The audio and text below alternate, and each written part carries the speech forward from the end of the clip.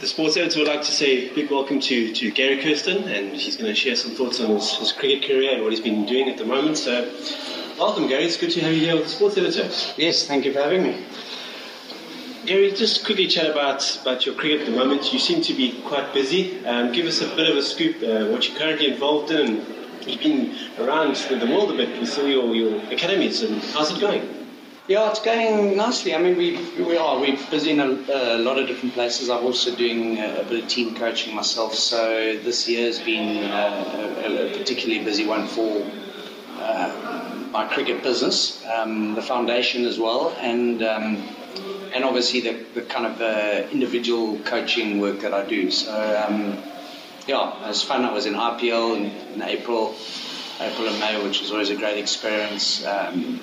I've just signed up for the Mzansi League here, which is going to be good November, December.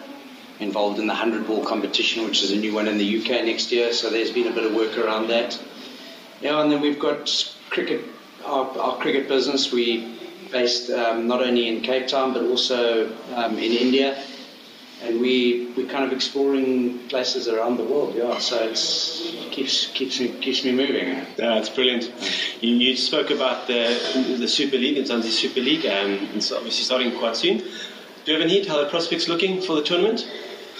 Yeah, I mean it's always early days, and you never really know in T20 cricket.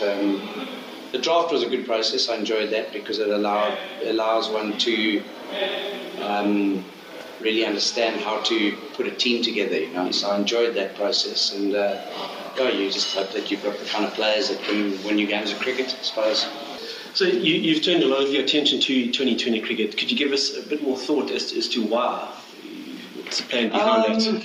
Yeah, I think I did 5 years of international coaching, and just you can't balance out work and family. I mean, it's impossible.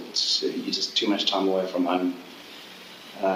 2012, when I was with the South African team, I had 240 days away from home, and it's just not sustainable to operate like that. And my kids are young still, so yeah, I made the decision rather 2020 because the tournaments are shorter, and you can kind of be in and out more. Yeah, that is true. Do you feel it's a way forward for school cricket generally, schoolboy cricket? Yes, I do. I think it's a great format to keep the interest in the game. I mean, I think we're dealing with 13, 14-year-old kids are making a decision whether to continue to play cricket or not when they go into high school, but you're asking them to play a full day.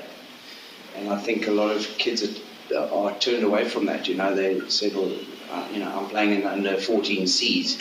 I don't want to be playing a full day. So I think a lot of the schools now, certainly the lower teens, they are introducing more 2020 cricket, and I think it's a great thing. We've got to keep people interested in the game and wanting to play. And, I think the A teams and the more talented kids can maybe play a little bit of everything. They can play some 2020, some 50 over, and some red ball. But I mean, 2020 is becoming so relevant in the world now. There are now 20 professional leagues in the world. So it's moving at or revolutionising at a rapid rate. So, we're wanting to prepare players also to be ready, T20 ready, because many of them are going to pan out a living in the leagues. Yeah, true. Chat a bit about your coaching career. I mean, you've coached greats in the likes of Sachin Tendulkar and Jacques Kallis. How does one approach that and get their respect, if I can call it that? I mean, they've played all the class players. How do you bring the best out of those guys? Yeah, I mean, it's the essence of coaching in many ways, because often the best players require the most attention, and everyone thinks, oh, well, the coach, you're working technically with a player. Well, at that level, that's probably the last thing you're working. It's a man management exercise. As players get older, their demands are more. They generally get married, most of them, and they have kids, and so they need more time off, and so it's a man management exercise. And I think at the end of the day, you want to create environments for those guys that they can really perform at their optimum, even though they've got lots of different things on the go. That's true. So So you spend a bit of time coaching with Paddy Upton and bringing the best out of each individual. That's something that you feel strongly with, and you feel that's probably the best approach that a school coach should look at. Yeah, I mean, I think every environment demands a different coaching kind of methodology. I think coaching philosophy won't change so much. Your value system is your value system, and how you want to lead people, I think won't change hugely. But I think coaching methodology will. I mean, coaching a under 15 B team and coaching a professional team, it requires very different coaching skills. Yeah. And if I'm a high level coach, could I coach an under 15 B team? Well, I would need to understand what are the requirements to be able to add value to a younger group of players. That is true, very true. Gary, you started off with the Gary Kirsten Foundation. Tell us a bit more about that. How did it all begin, and what's the thinking behind that? Yeah, it was about 5 years ago. I went to look at sports facilities in Khayelitsha. I went to 8 schools. There are 54 in Khayelitsha, but I went to 8. And I didn't see one sports facility, and there were no sports programs running. Each school has got about 1,000 kids in it. So, we're talking about over 50,000 kids without access to sport, and because the priority is not sport. And the teachers are not there to coach sport, after school hours. So it just kind of got me going a little bit, and I just thought, at least we can make a small dent. And I think the vision was to create a cricket school of excellence, to bring excellence into the townships, because we always take the excellent players and we place them into the elite schools. But our view was there are many that get missed from that, because there are only a handful of scholarships at each school. So we're hoping that we can create this centre of excellence. We've got the funding. We're about to start building an artificial surface at Kosani School, and we're building an indoor centre, and we're placing some fairly qualified coaches in there, and the intention is to build a cricket school of excellence. Oh, that's great. Absolutely. That sounds fantastic. Talking a bit about your academies, you've got one based here in Cape Town, and you've got a few around the world. Am I correct in saying that? Could you tell us a bit more about them? Yeah, I mean, we've obviously involved here in Cape Town.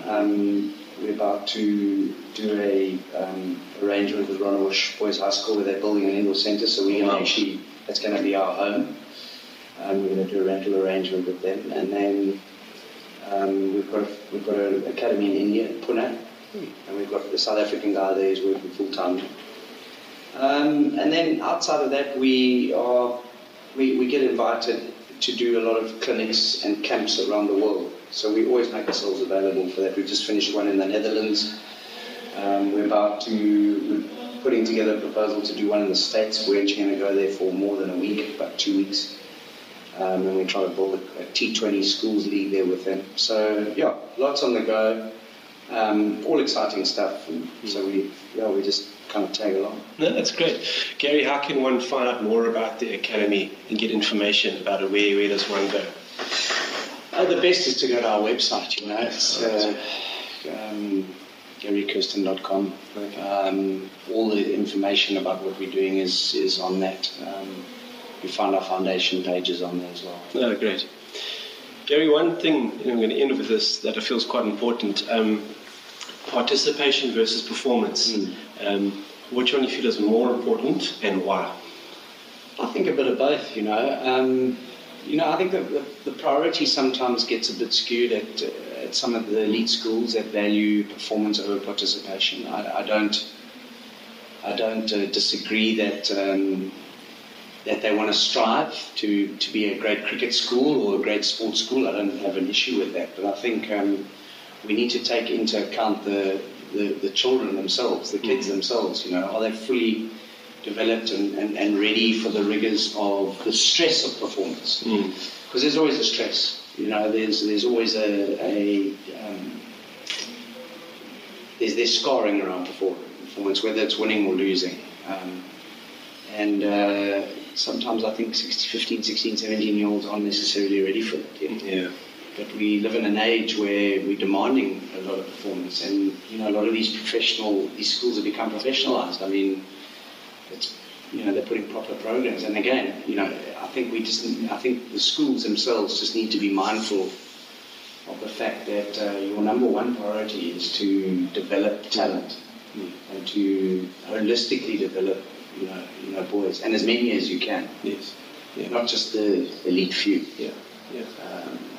So I think some of the schools, what they do is they pick out those talent, and then your 11 cricket boys and your 15 rugby boys, then it's a great school for them, because they get massive attention. Yeah. But the kind of the other guys don't. Yeah. Do you feel that's where the 2020 format of the game is so helpful, because it's exciting, gets everyone involved, just brings the game a bit more to life? Do you feel that's why 2020 cricket is going to grow? Well, number one, that sport plays a very important role for every kid. So they must be playing sport, in my view. I think you learn so much from it, and for a kid to say, well, I'm not good enough to play cricket, so I'm out of here. I don't get that. I'd rather they be playing the game, because you can learn so much from it. Gary, from the sports editor, appreciate your time, and we know you're a busy man, so thank you very much for taking time to chat to us. Much appreciated. Cool. Thank you, Gary. No worries.